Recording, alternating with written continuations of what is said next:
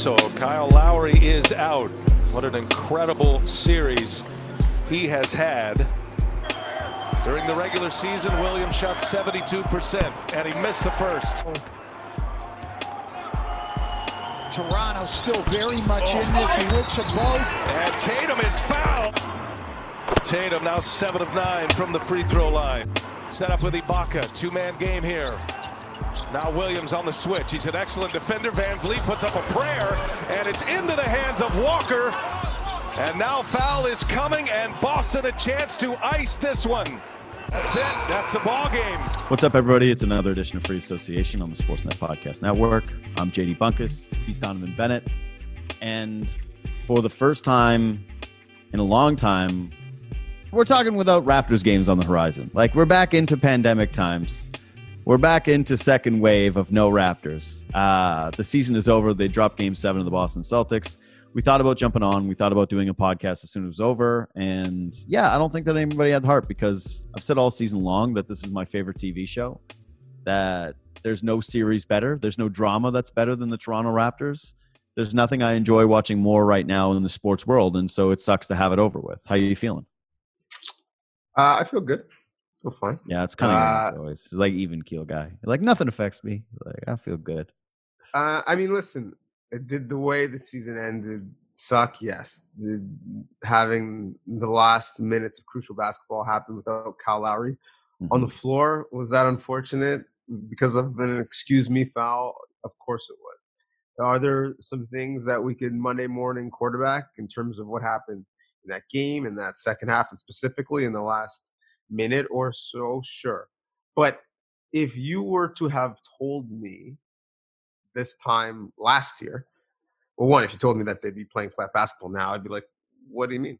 But if you were to have told me at this time last year that they were going to lose their leading scorer, finals MVP, they weren't going to make any crazy moves at the deadline, and yet they were going to push the Boston Celtics, a team with championship aspirations, with a bunch of high lottery draft picks, to a Game 7 that they would have basically run through the regular season the same way they did in their championship year, I would have taken it. I'd be like, yeah, sign me up. Sounds like fun. And it was fun. It was an incredible ride.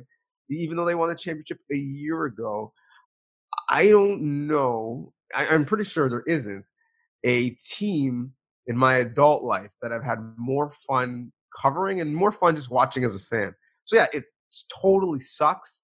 But I think it was a good run, and they got the most out of their talent. Yeah, I think so too. And perspective matters, and that'll be a big part of our discussion today, is that, yeah, expectations matter, and that you do need to look at the beginning of the regular season to remember that, hey, you might not have thought the Raptors were going to fall out of the playoffs, but you're right. I don't think that a lot of people expected that there would have been a legitimate title defense where they could have ended up in the finals. I think that what makes it so heartbreaking is, while the Boston Celtics, I believe, were the better team, the more talented team, and the deserving winners of that series, you could dream on the next round versus the Miami Heat and think, wow, they could win that one. And then you could dream on the potential of facing a Los Angeles Lakers team that they've beaten twice this year and think, man, they could have beaten that team too.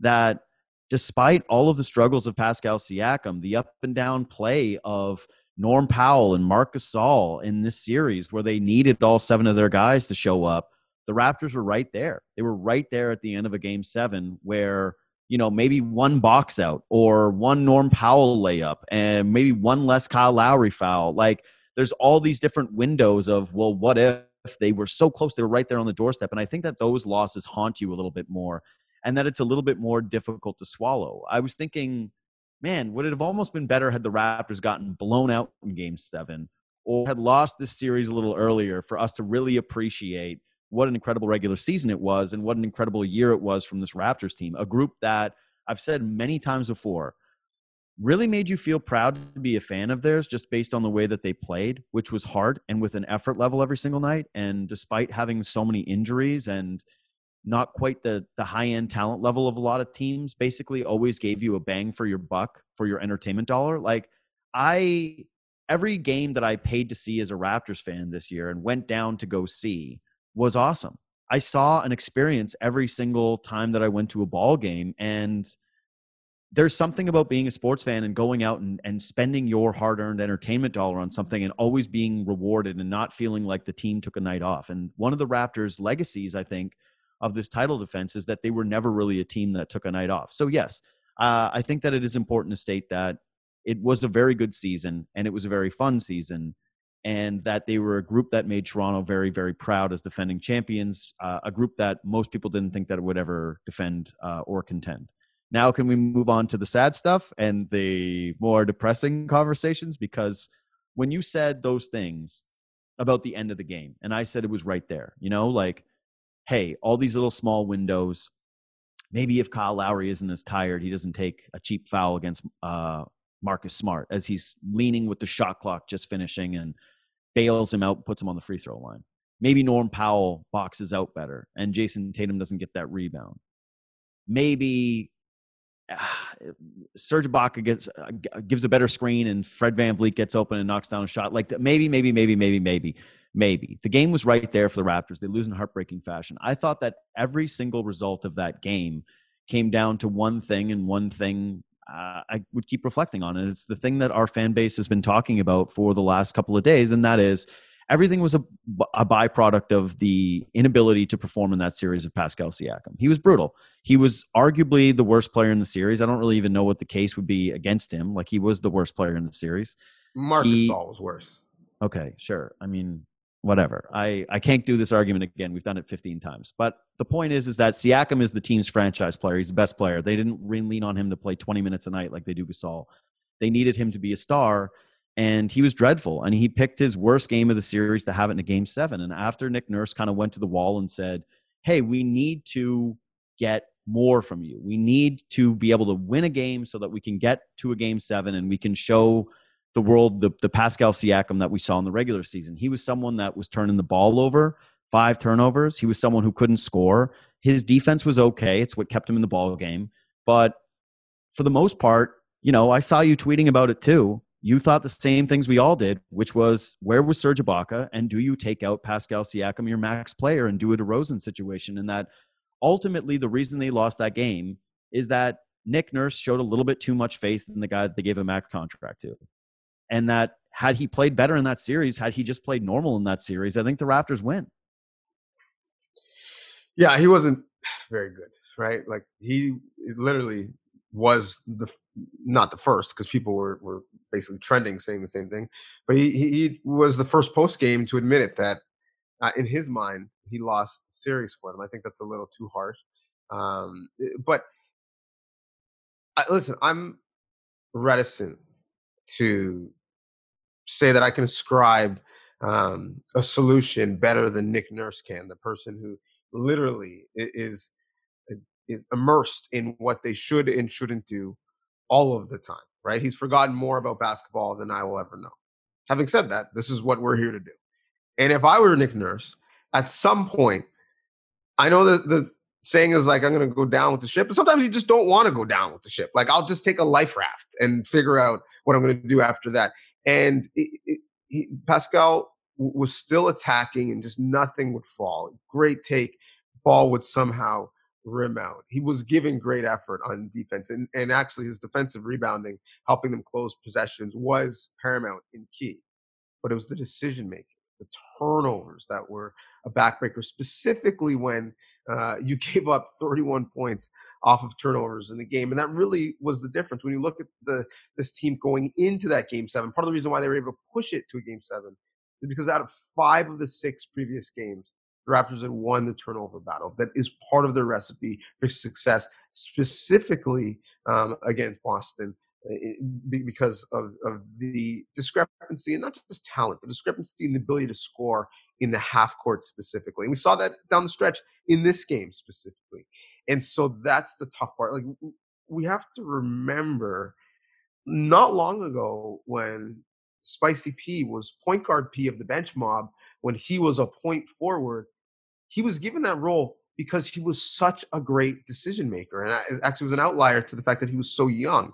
And the fact that he really struggled to make decisions, to me, was the chief reason why down the stretch when possessions are so valuable and you're giving him a chance to work out of it and make a play, at some point you just gotta pull the chute and say, I'm going in a different direction. I need half court offense. I need some 3-point shooting. And so Serge is probably going to be my option down the stretch. But for me, just somebody else had to be the option, and that's tough. I would have been okay if they went, some offense for defense substitutions in the last minute or so. So you still had Pascal's length defensively, but yeah, it was tough to watch. So I agree. The playmaking was not quite there, and that it's such a huge part of his game, and that even like we talked about it throughout the series, like you have to be able to impose yourself in some way offensively, and it just never really happened. There was like some moments where there'd be flashes with Siakam where you thought, okay, that was the move that's now got him engaged in this basketball game. This is now the thing that maybe you see him start to get rolling. And I think that, Nurse probably thought the same thing at times in that series because, you even look at the Raptors when they fall down 9 points in that fourth quarter. They call a timeout. They come out of it.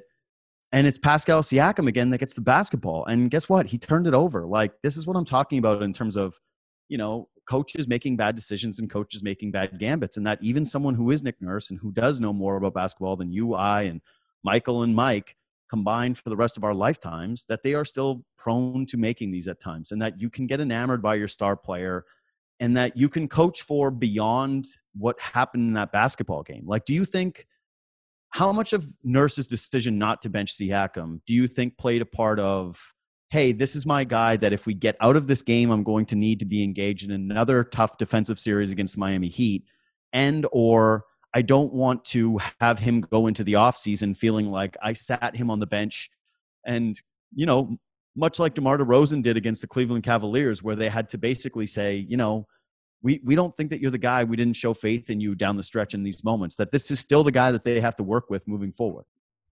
I don't think you're thinking about any of that in a game 7. You're just trying to think of how you get more points in the opposition by the time the clock hits 0-0-0-0.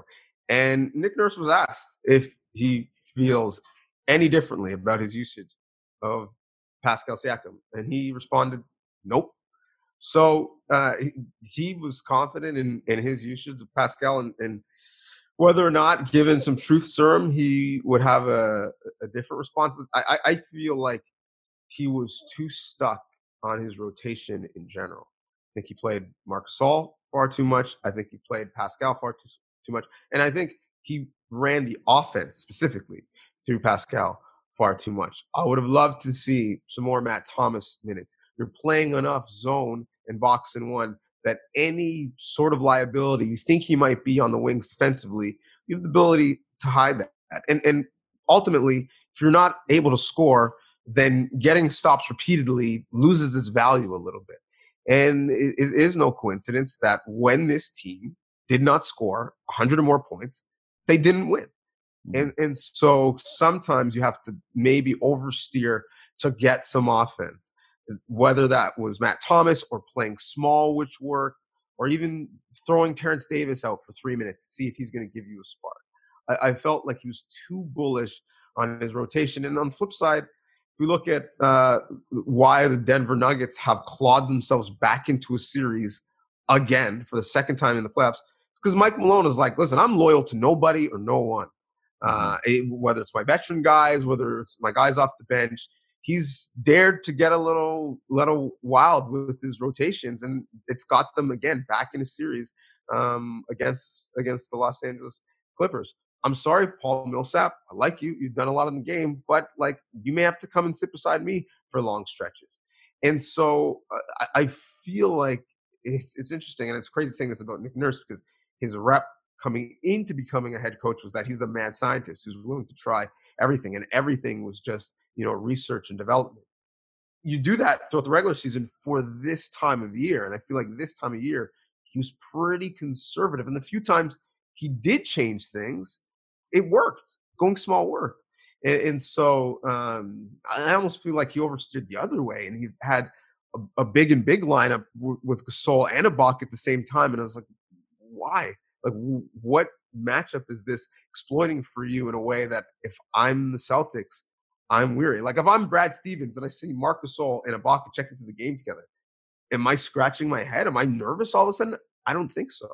And similarly, if in this series you're giving Pascal Siakam a heavy dose of touches against Jaylen Brown in isolation, is anyone on the Celtics bench overly concerned given the way Pascal played through the first 6 games?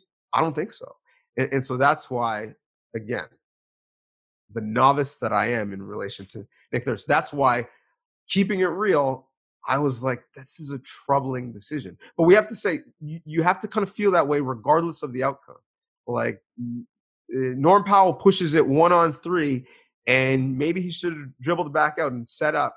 But you have to feel that way when he's about to let the ball out of his hands before Marcus Smart makes maybe one of the best blocks this playoffs. And so in real time, I think it's fair that both of us thought, regardless of the outcome, this methodology is a little bit troubling. And in this case, the outcome wasn't great. Yeah, I think that Siakam needed to get benched at the end of that game. Like I just do. I think that when you don't have it, you don't have it. And he couldn't dribble. Like his handle needs to improve this offseason as much as his jump shot does. And like he's a guy who's worked on his handle and it's gotten a lot better over the years. But the turnovers were largely a byproduct of he couldn't even get to the spots where he likes to start because the Celtics were able to kind of get underneath him and force some pressure on the ball. That he wasn't thinking the game well enough. And that's what you saw, a big result of the turnovers. Like you said, the decision making. And the Serge Ibaka, he had played really well. I'm not sure that you would have lost anything with his rebounding. You would have lost a little bit with the defense. But like you said, eventually you needed to score in that ball game. You needed to have decisive decision makers. And I just thought that was him. And especially given that this wasn't just one bad game for Pascal Siakam. It was a bad series. It was a dreadful series. It's one that he's going to have to take away and really sit with. There was a lot of discussion online about him. There's going to be a lot written about him, both nationally and in Canada. There's going to be a lot said about him nationally and in Canada, or internationally and in Canada. And Kyle Lowry, after the game, talked about his season after the Wizards. And I remember you and I having discussions after that. I remember us talking about whether Casey was going to go, what the big changes were. Could you keep Lowry? Could you keep DeRozan? Was that a pivot point?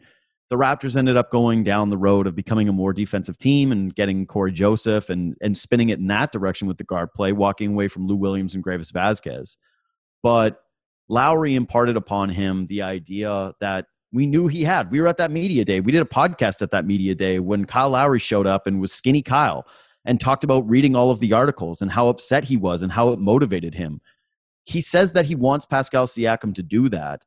I'm not sure I believe that you can motivate yourself that way if you're not built that way. Like Siakam has exceeded expectations every which way throughout his career. He has been universally celebrated. He's had a few moments like where he struggled against the Sixers, where he tripped Joel Embiid and he hurt his calf, and people were really criticizing him for his play in that series. But for the most part, everyone has been thrilled with what he's done and how he's developed. This is kind of the first time where he has to all of a sudden turn on like the FU attitude. I don't know. Do you see that being a motivating factor for him? I believe in him finding motivation and coming back better, but I'm not sure like that's the way that it's going to work for him. Like, I think you have to be a Kyle Lowry for that to work. I mean, I don't know if he needs the FU attitude. He just needs time. He needs reps. Mm-hmm. This guy's been playing basketball for 10 years. He's 26. Started playing basketball when he was 16. Like, he's been fast-tracked to this point. And now we're punishing him based off of that fast success when you have to take steps. We forget now that we see LeBron James like in his late 30s, the finished product, super confident, clutch situation. He lost the finals by being guarded almost exclusively by JJ Barea in high leverage moments. Like we forget that Magic Johnson at one point was Tragic Johnson, and then Kobe Bryant airballed a bunch of shots against the Utah Jazz. Like, this is what being a superstar is. At some point, whether you're Michael Jordan and the Detroit Pistons or Kyle Lowry, year after year after year, you have to go through these struggles. You have to come back and you have to figure it out. As Andre Iguodala says, you have to go through the mud, and the real stars are better for it through that. And we obviously love what Lowry has done and his willingness to step up in big moments. And people are already talking about where the statue should be. You mentioned the Wizards series, which was years ago. Let's not forget, last year in game 1 against the Magic, Kyle Lowry had 0 points. He was outplayed by DJ Augustine. And we had all the same conversations. Fast forward a couple rounds, game 6 against the Warriors, who started the game red hot? It was Kyle Lowry. So these things change over time, but they also can change quickly. I'm reticent to overvalue anything really that happened in this scenario because it's just so random. You had a 3-month layoff. You're in a bubble. He is someone who's super close with his brother and his family, who wasn't close to them. To talk to them, you have to pick up your phone, and on his phone, all he's seeing is people hating on his game or hating on the way he looks or doing things that are just blatantly racist or Canadians basically blaming him and saying that it's his fault, even though they forget how good he played in the finals being guarded by Draymond Green. They probably wouldn't have a championship if not for him a year ago. So I'm just saying this entire scenario is a bit of an outlier. But what's not an outlier is to become from good to great. You have to have that in-between purgatory where you really, really struggle, where you pick up some wounds. And I think that was it for Pascal. Like, it would have been too clean and too perfect if he just, Kawhi's gone, higher usage. I'm just going to run through the regular season. I'm going to Euro step my way through the NBA. There had to be a struggle point, and it's sad it came at the most important part of the season. But again, whether you're Dirk Nowitzki before he got over the hump, or you can go to other sports, whether it's Peyton Manning, this is how superstars are made. Like it's an ugly process at times, and I think Pascal just had it all to bear in front of the world, and it's tough right now. But for me to say, okay, he's not what we thought, who knows? He wasn't what we thought. He exceeded our expectations before, so I'm not going to punish him now because he looks like what he should look like. A first-time All-Star, guy that was drafted somewhat late in the first round that's trying to figure it out on the fly. Yeah, he's trying to do something that's extremely difficult, and that is become a superstar. I don't think that he'll ever be that. And I think this is the mistake that Raptors fans make. Pascal Siakam becoming an all-star is an incredible feat. And he can still live up to the contract. Like I had so many friends texting me like, can you rescind the contract? Can you not give the max? Because everyone kind of assumes that, the best player on a max deal, blah, blah, blah, go on and down the line. Here are some realities, though. One is that in a salary cap era, and you and I have talked about this many times before, you really need to exceed value in spots, right? You got to find spots where you can exceed contract value. And if you look at the Raptors championship, I would say that just about everybody on the team exceeded their contract value. Like even Kawhi Leonard, who was a star player making a lot of money, obviously exceeded that. Pascal Siakam making what he made at the time was exceeding that. Like, I don't know who the guy is that you would circle and say where you were getting value. It's going to be harder for the Raptors to win moving forward. It just is. Like, Siakam's going to be on a max contract. Fred VanVleet's going to get paid. You're going to have one more year of Kyle Lowry making a ton of dough. I think that you're probably I'm hoping they bring back Serge Ibaka on a short-term deal. Maybe you bring back both centers. I'm less inclined to bring back Gasol. I just think that maybe you try more small ball lineups and you start becoming more of those Siakam at the 5 lineups or OG Anunoby at the 5 lineups. But that ultimately you have to live up to your billing. And so Siakam does get a bit of a pass this year. Like, I know that that's not how a lot of Raptors fans feel, but you're right. This was his first full year as a 1A player, and I think that you give him, a B. Like, he made the All-Star team, and he was really good, but he didn't show up in the biggest spots. And when the Raptors played good teams, he didn't show up in those games throughout the regular season either. Like, we had a pretty good hint that this was coming with this player. And I don't mean this as an insult to him. Like, I think being a superstar in the NBA, that there's like 10 of them. And I don't think Siakam's going to be one of those guys. I'd be so happy if he proves me wrong. I'm so happy if Kyle Lowry adds this to the compilation of, hey, Siakam, you hear what they're saying about you. He's a very good player. I don't think that he can be the best player on a team. I don't think that he can be the guy that drives your half-court offense for a couple of different reasons. Is that I think it's too steep of a progression to try and make for a guy to add a jump shot, to add ball handling, to add all these things into your arsenal this late in the game when you don't have those things to lean on. When you do need, as you said it, more reps. He needs, to me, the thing that's most important for Siakam with his development is that he gets more chances to be the 1A guy, that they go into next season and he keeps working on this thing. I just don't think that even another year he'll be ready to all of a sudden go into a playoff series with a Jason Tatum and be able to go toe-to-toe with a player like that when things get sticky and things get tough.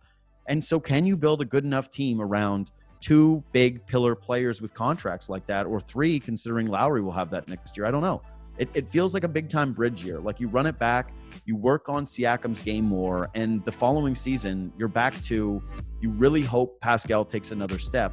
I'm just not sure how big that step can become. I believe he'll bounce back from this. I think he'll become a better player from this. I certainly don't think that he's anything like the player that we saw in the series. But yeah, a lot of this offseason and coming season is going to be, what do you actually have in Pascal Siakam? Where is the true ceiling of this player?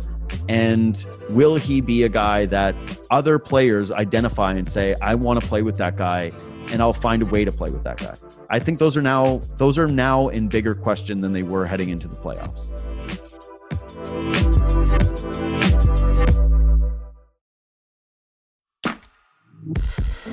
So we've got some new things for you this NBA season. And no, it's not just Terrence Davis playing so well. We have a newsletter that'll break that down and so much more. Our weekly newsletter from NBA editor Stephen Leung. It gives you original content, opinion, analysis. You can't find it anywhere else, and it is delivered directly to you right in your inbox, sportsnet.ca/newsletters. Just subscribe, and we got you.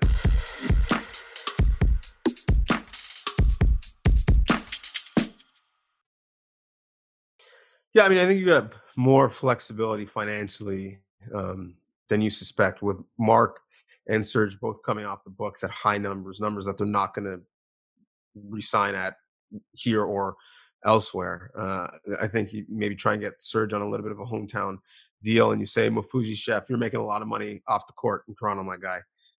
Let's do something, and you can have a legacy here. Well, there's not a lot of teams with cap too, right? So the Raptors have an advantage there. Certainly not a lot of good teams with cap, and that process gets a little bit even more difficult and tight when you look at the fact that the cap is going to be flat over the next 2 years, most likely, given the real realities of COVID-19. And so you're looking at a cap at 109 moving forward. And even for Fred VanVleet, listen, I love Fred. Bet on yourself. It's not just a motto, it's a lifestyle. I hope he gets his money. But money is not based on what you deserve. It's what the market dictates. And someone is going to probably trade for Chris Paul. So that's a point guard that's a winning point guard, very expensive, but someone who's available. The top of the draft is loaded with good point guards. And again, there's not a lot of teams, to your point, who have money. Does Fred want to go to a rebuilding situation? I mean, who knows? But with the Brogdon deal that was signed, it's $21.5 million averaged for 4 years. Is that type of money, which theoretically would be the starting point if I'm Fred and his representatives, that's the type of money that's still going to be out there given the real cap concerns a lot of teams are going to have? I don't know. We'll get into what the offseason looks like moving forward. But in terms of building with Pascal, a house is worth what it's worth at the time someone's willing to sell. And when it's time to do Pascal's deal, there is not one team in the NBA that would say they would not be very comfortable with Pascal at that number. They would actually think it's great value. Yeah. So I'm fine with it. And we're not talking about him being on a super max where it's going to eat up the majority of your cap. You can still have Pascal as a 1B superstar and have the flexibility to bring in, I don't know, another superstar whose name I won't mention because it will be aggregated, but who has a good relationship with the general manager. Oh, I'll aggregate or with the president. I think that, still the plan, the hope, the dream is that you can get into an offseason and convince Giannis Antetokounmpo to come here. I just wonder if you're further away from that goal now, considering that Giannis appears to be unhappy. The Raptors can't trade for Giannis. If they're trading for Giannis, it involves Pascal Siakam in the deal, and then it's like if you're Giannis, why would you want to come here after they've just traded, the team's brightest future star? Like, I don't really see how that equates. So, and then a year from now, that's what I'm saying. You need to have a really good year from Siakam and VanVleet. And the point I'm making is not that Siakam's contract was bad. It's just that this is the realities of a salary cap era, is that it's going to be harder and harder as you lose flexibility as guys come up and get paid. You've got to pay OG Anunoby coming up. You've got to pay Fred VanVleet coming up. Like Pascal Siakam already got his. You're going to have to fork over some money. And can you win with a core that's built around those three players? I don't think so. I don't believe that those three guys are going to be good enough to go up against other teams' best three guys and win you a championship. And so it's like, what are the goals here? That's just the cost of doing business, right? Like that's not a unique issue for Toronto. The Rockets have 2 of the top 10 highest paid players in the league. The Bucks cap is a mess, and they're still not reaching the finals. Never mind.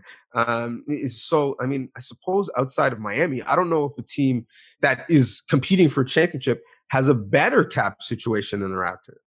I mean, I don't know going through team by team. I know that the Celtics will lose Hayward moving forward and they'll have to pay guys, but the Raptors cap situation is definitely not going to be easy when it comes to adding another superstar to this group. And you and I have talked a lot about Fred VanVleet and Pascal Siakam. We had a conversation kind of in the middle of the year after they had beaten the Lakers and they went on that West Coast road trip of like, hey, when do you turn the keys over to these guys? And I think one of the difficulties of the series was you're not ready to. Kyle Lowry was still their best player in a series, and that Fred VanVleet, despite having moments of brilliance and amazing defense in this series, like honestly, Fred VanVleet had so many possessions where I just was like awestruck by how good he is defensively. But the decision-making at times was not great. He is not good at attacking the rim. Like it's just not a part of his game. He's one of the worst percentage shooters in the NBA at the rim because, again, he's 6 feet tall. And if the three-point shot is not dropping from a couple feet behind the three-point line, you know, he's going to have some difficulty to score or to create for himself. And Pascal Siakam, like you said, a guy who's only 10 years into playing basketball and who still needs a lot of reps.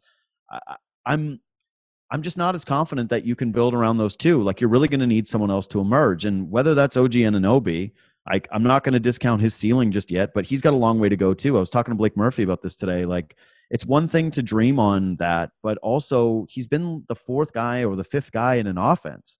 You're asking him to go from a usage rating of like 10 to 13% to what, 20%, 25%? Like that's a really big leap for that player. And you would probably see a lot of the same struggles that we've seen with other guys trying to develop from that role. So to me, the Raptors still need something that is external, not just something that is internal for them to win their next championship. Like that's how I feel after watching this series. I thought this year was their best chance of winning, considering all of those variables that you mentioned and the fact that the Bucks didn't end up as scary as they were and that everybody looks a little even. But I'm less sure of what they can be with this core in terms of ceiling than I was entering this playoffs.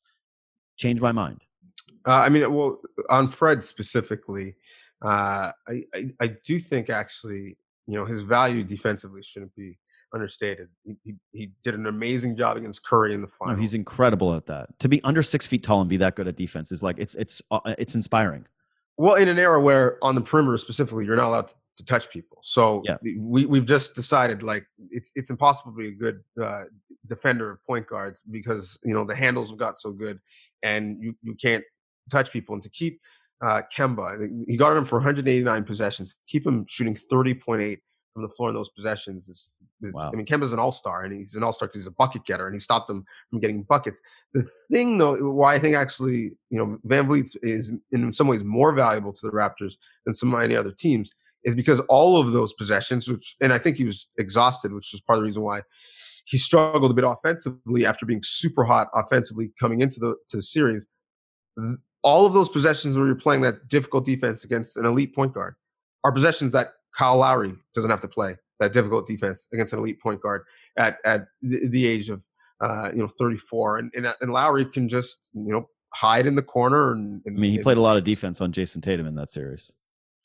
True, but it's different than chasing Kemba Walker around picks. He wasn't the primary defender on Jason Tatum to start possessions. He was often guarding Marcus Smart, and then eventually guarding Tatum because they were involving him in the pick and roll, or he was stepping up and out of the dunker spot and trying to draw some charges, which he did flawlessly. I think this team's pretty close. I mean, you talked about it, some execution here or there, some different coaching decisions here or there, your best player not being in a uncharacteristic slump. I think pretty close, but I think they're pretty close more so because of their culture and the actual roster. Like the Clippers have by far, to me, like the best roster. And they just decide when they when they do and don't want to play, and when they do and don't want to play defense. And if the Raptors had another all-star in this culture, I mean, quite frankly, I think there's a reason why Masai hasn't really blown things up, because I think he thinks they're pretty close. And just look at their consistency. I know they didn't win this year, and I know Kawhi is gone, but you look at the sample size of in the last 2 years, most wins 134. Last 3 years, most wins 197. Last 4 years, most wins 252. This is a group that's won a lot of games, and so I just think they need another piece, specifically one that can create their own offense, like Kawhi did, to take them right back to that championship level. Yeah, and it's a good point too, right? And again, why perspective is important. That the Raptors really struggled in the half court in the series, but their defense is so good that it didn't matter. Like that, their defense was we said it all year long. That's their identity as a group. I remember sitting in the studio in the before 4 times when we actually got into places together and sat in rooms together. And we talked about how that was their identity and that was their chance to win a championship, was defense, uglying up games and being, the 2013 Seattle Seahawks, run the ball and get stops, get stops. And they kind of did that for the most of that series. And it's why, like you said, they didn't want to bench Pascal Siakam, because they didn't want to go away from their identity, which was taking one of their best, 2-3 defensive players off the floor, that they had to stick with that. That's the argument for it. You're right, though. If you look at this offseason, I don't know how they accomplish it, but if they could add another guy that scores in the half court, effortlessly, if they could find somebody that is a bucket getter, and maybe that's Terrence Davis, maybe that's internally, maybe that's another full year of Norm Powell, because again, if he's better in that series throughout the entire I'm not as convinced, but you get my point. Maybe that is just a little bit more development from Pascal. They can be close. Just to me, everything in basketball ultimately comes down to how can you close games and how can you finish them off and can you get buckets? And if the Raptors would have had someone that can do that, they would have won this series, because just think about the close games. Sure, there was the 2 blowouts, right? But think about every other game they lost. The first game they lose, it's because they don't have scoring down the stretch. Even the game they won in game 6 that goes to overtime, we talked about it. They went 4.5 minutes without a bucket to close it. They shouldn't have gone to double overtime. They just needed a basket.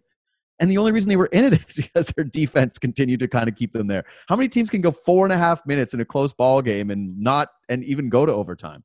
They need a little bit more scoring. And I don't know where they get that. It needs to be internal, because I don't think that they're going to have the means to be able to go out and get in a trade. And unless it involves their first round picks and a player, and I don't know, maybe Masai can pull something off, but we'll see. Before we run, I know you got to go. Oh, do you want to say something on this? Well, I'll just say, look at the teams who basically made it this far, right? They have a supermax player and a guy who at the end of the game can either hit a shot for you or get to the free throw line. The Lakers and LeBron James. The Clippers and Kawhi Leonard, and some would argue Paul George, but for this, let's say Kawhi Leonard. The Miami Heat, Jimmy Butler. The Boston Celtics, their highest paid guy is Kemba Walker, but that guy actually is Jason Tatum. In every team, no disrespect to the Denver Nuggets, but every team who's a championship contender that is still playing right now has a guy who makes 30 to 35% of their cap, and they roll the ball out to him and say, break glass, get us a bucket when it matters. And so the difference between the Raptors is they have everything else. The entire house is immaculately decorated. They just need to figure out that last piece. They just need to figure out, I guess, what's the last piece that you do when designing your house? Your kitchen? People tell you to invest in you kitchen. tell me. I have an apartment. Yeah. You tell me. They just need a little kitchen reno. Okay. Some nice gold fixtures, and they'll be good to go. Yeah. I think, when it gets close, those small things, those margins are the difference. And that's why those guys are worth the amount of money that they make. And that's why moving forward, I think the scariest team, won't just be the Celtics. And I think moving forward, it might not even be the Bucks. I think the Nets are scary in a playoff series for that very same reason.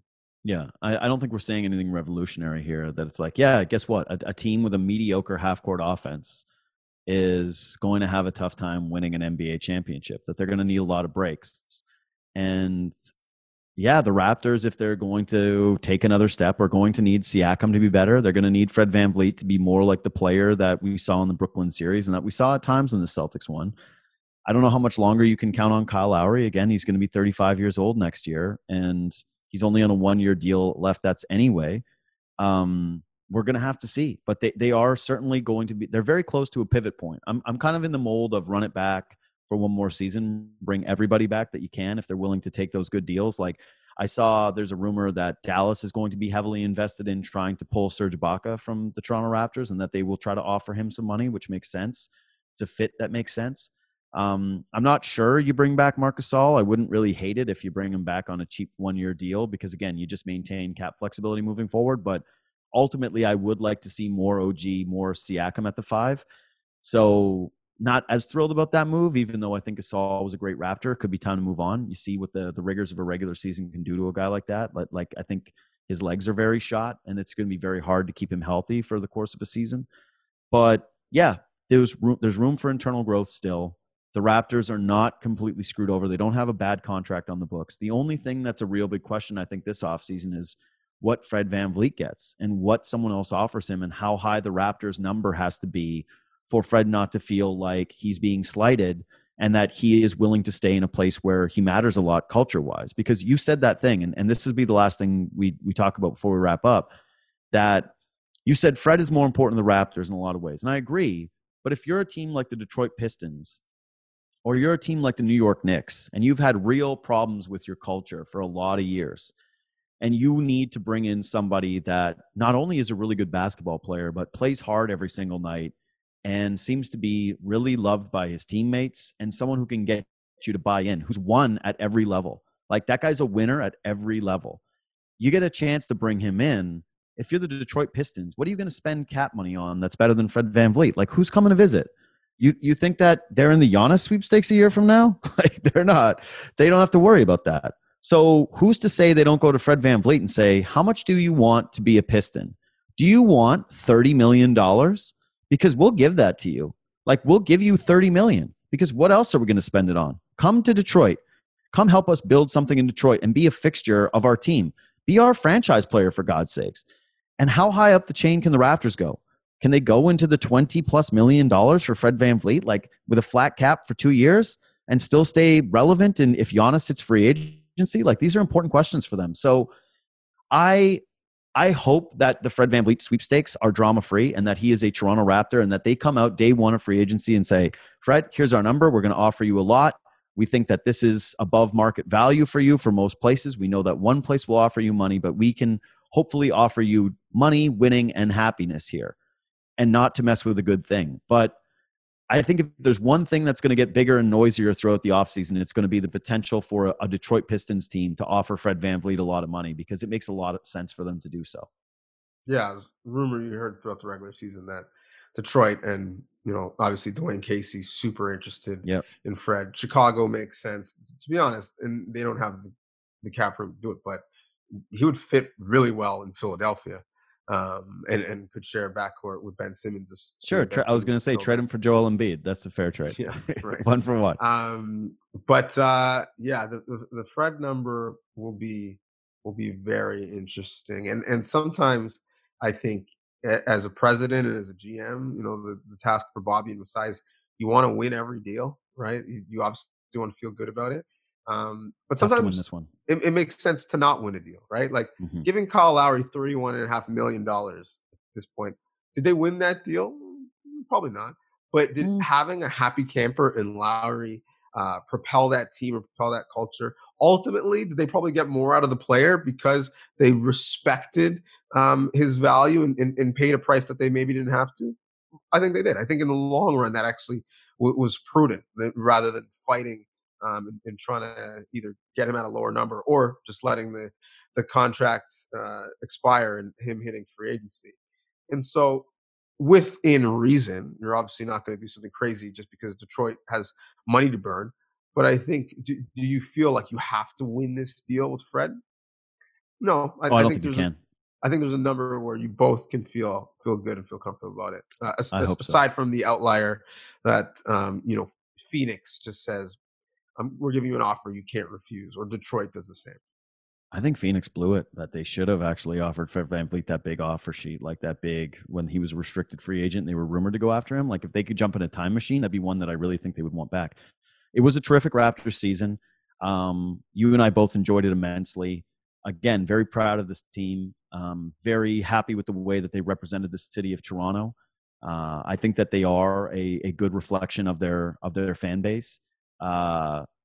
Is there one moment that's going to stick out for you above them all when you think back to this season? Is there one thing that's going to happen? Because I think it's going to be the OG shot now, but like from the regular season when it was, I think I'm putting them almost as two different seasons, 2 different years. Yeah, I mean, the moment has to be the OG shot. I mean, no doubt. The time period in the regular season is when they went off for a franchise record. 15 straight wins was fun, but the specific game would be franchise record in terms of a comeback. And this is a team that had so many comebacks and actually led the league in fourth quarter comebacks. And I think that, to me, when I'll remember this team, it's just that, like, no lead was safe, no situation was too precarious. Whether they came back or not, you knew they were going to give 100% max effort and have 100% belief. And so I talked to Nick Nurse in a Q&A that's on sportsnet.ca about him, being so vocal about different causes and wearing, clothing that represents, who he is as a person and what he believes. And I talked to him about the team.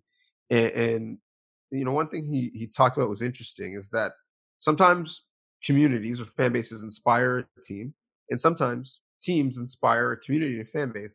And in this group, I think both were true. And so their ability to fight back was very Canadian. And that's the aspect of them that I love. Yeah, that's really well said. For me, it's just simply the Joel Embiid. Mine's petty. Holding Joel Embiid to 0 points of 11 that night after it was all about like, here comes Joel. He's going to come back with a vengeance. And you know what? Maybe it's a little bit more diminished now after we saw what Joel Embiid did in the bubble and, how the rest of his year played out. But at the time, it was like, here comes Joel Embiid back with a vengeance, and he's going to try to get one over the Raptors. And there was all this, pent up animosity, and then again, no Kawhi Leonard. So you're like, oh, the Sixers this year are gonna steamroll the Raptors. They picked up Al Horford. What'd the Raptors do? Who'd they get? Matt Thomas? They got Al Horford here. They got Josh Richardson. They've revamped things. They look great. Full year. Max Toby. Like, speaking of bad max contracts, like bad big contracts, Siakam's no Tobias Harris. Like, it's like that's a bad contract.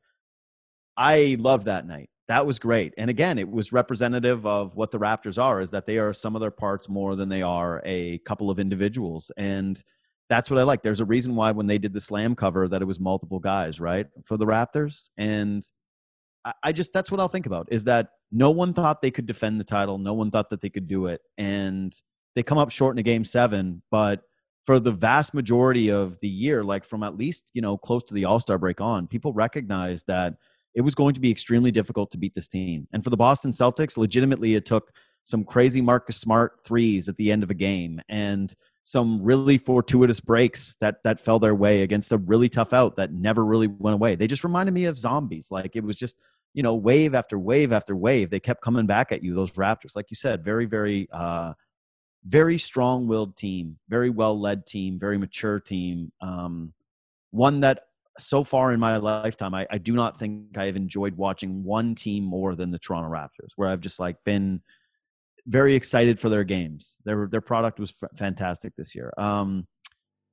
Thank you to you for this season. Good season. Thank you to Michael, who came on board like halfway through the year. Has been great. And thanks to our buddy Mike Tassoni, who's putting this thing up on YouTube. This has been great. I know you got to run. And thanks to all the Raptors fans that have listened to this thing, that have subscribed to this thing, that have followed it on Spotify, that have shared it on Twitter, that have reached out to us personally, that have screwed with my email address, all of that stuff. Thank you very much for a good Raptors season. We look forward to the next one. Street Association, signing out. JD Bunkus, Donnovan Bennett. Catch you soon.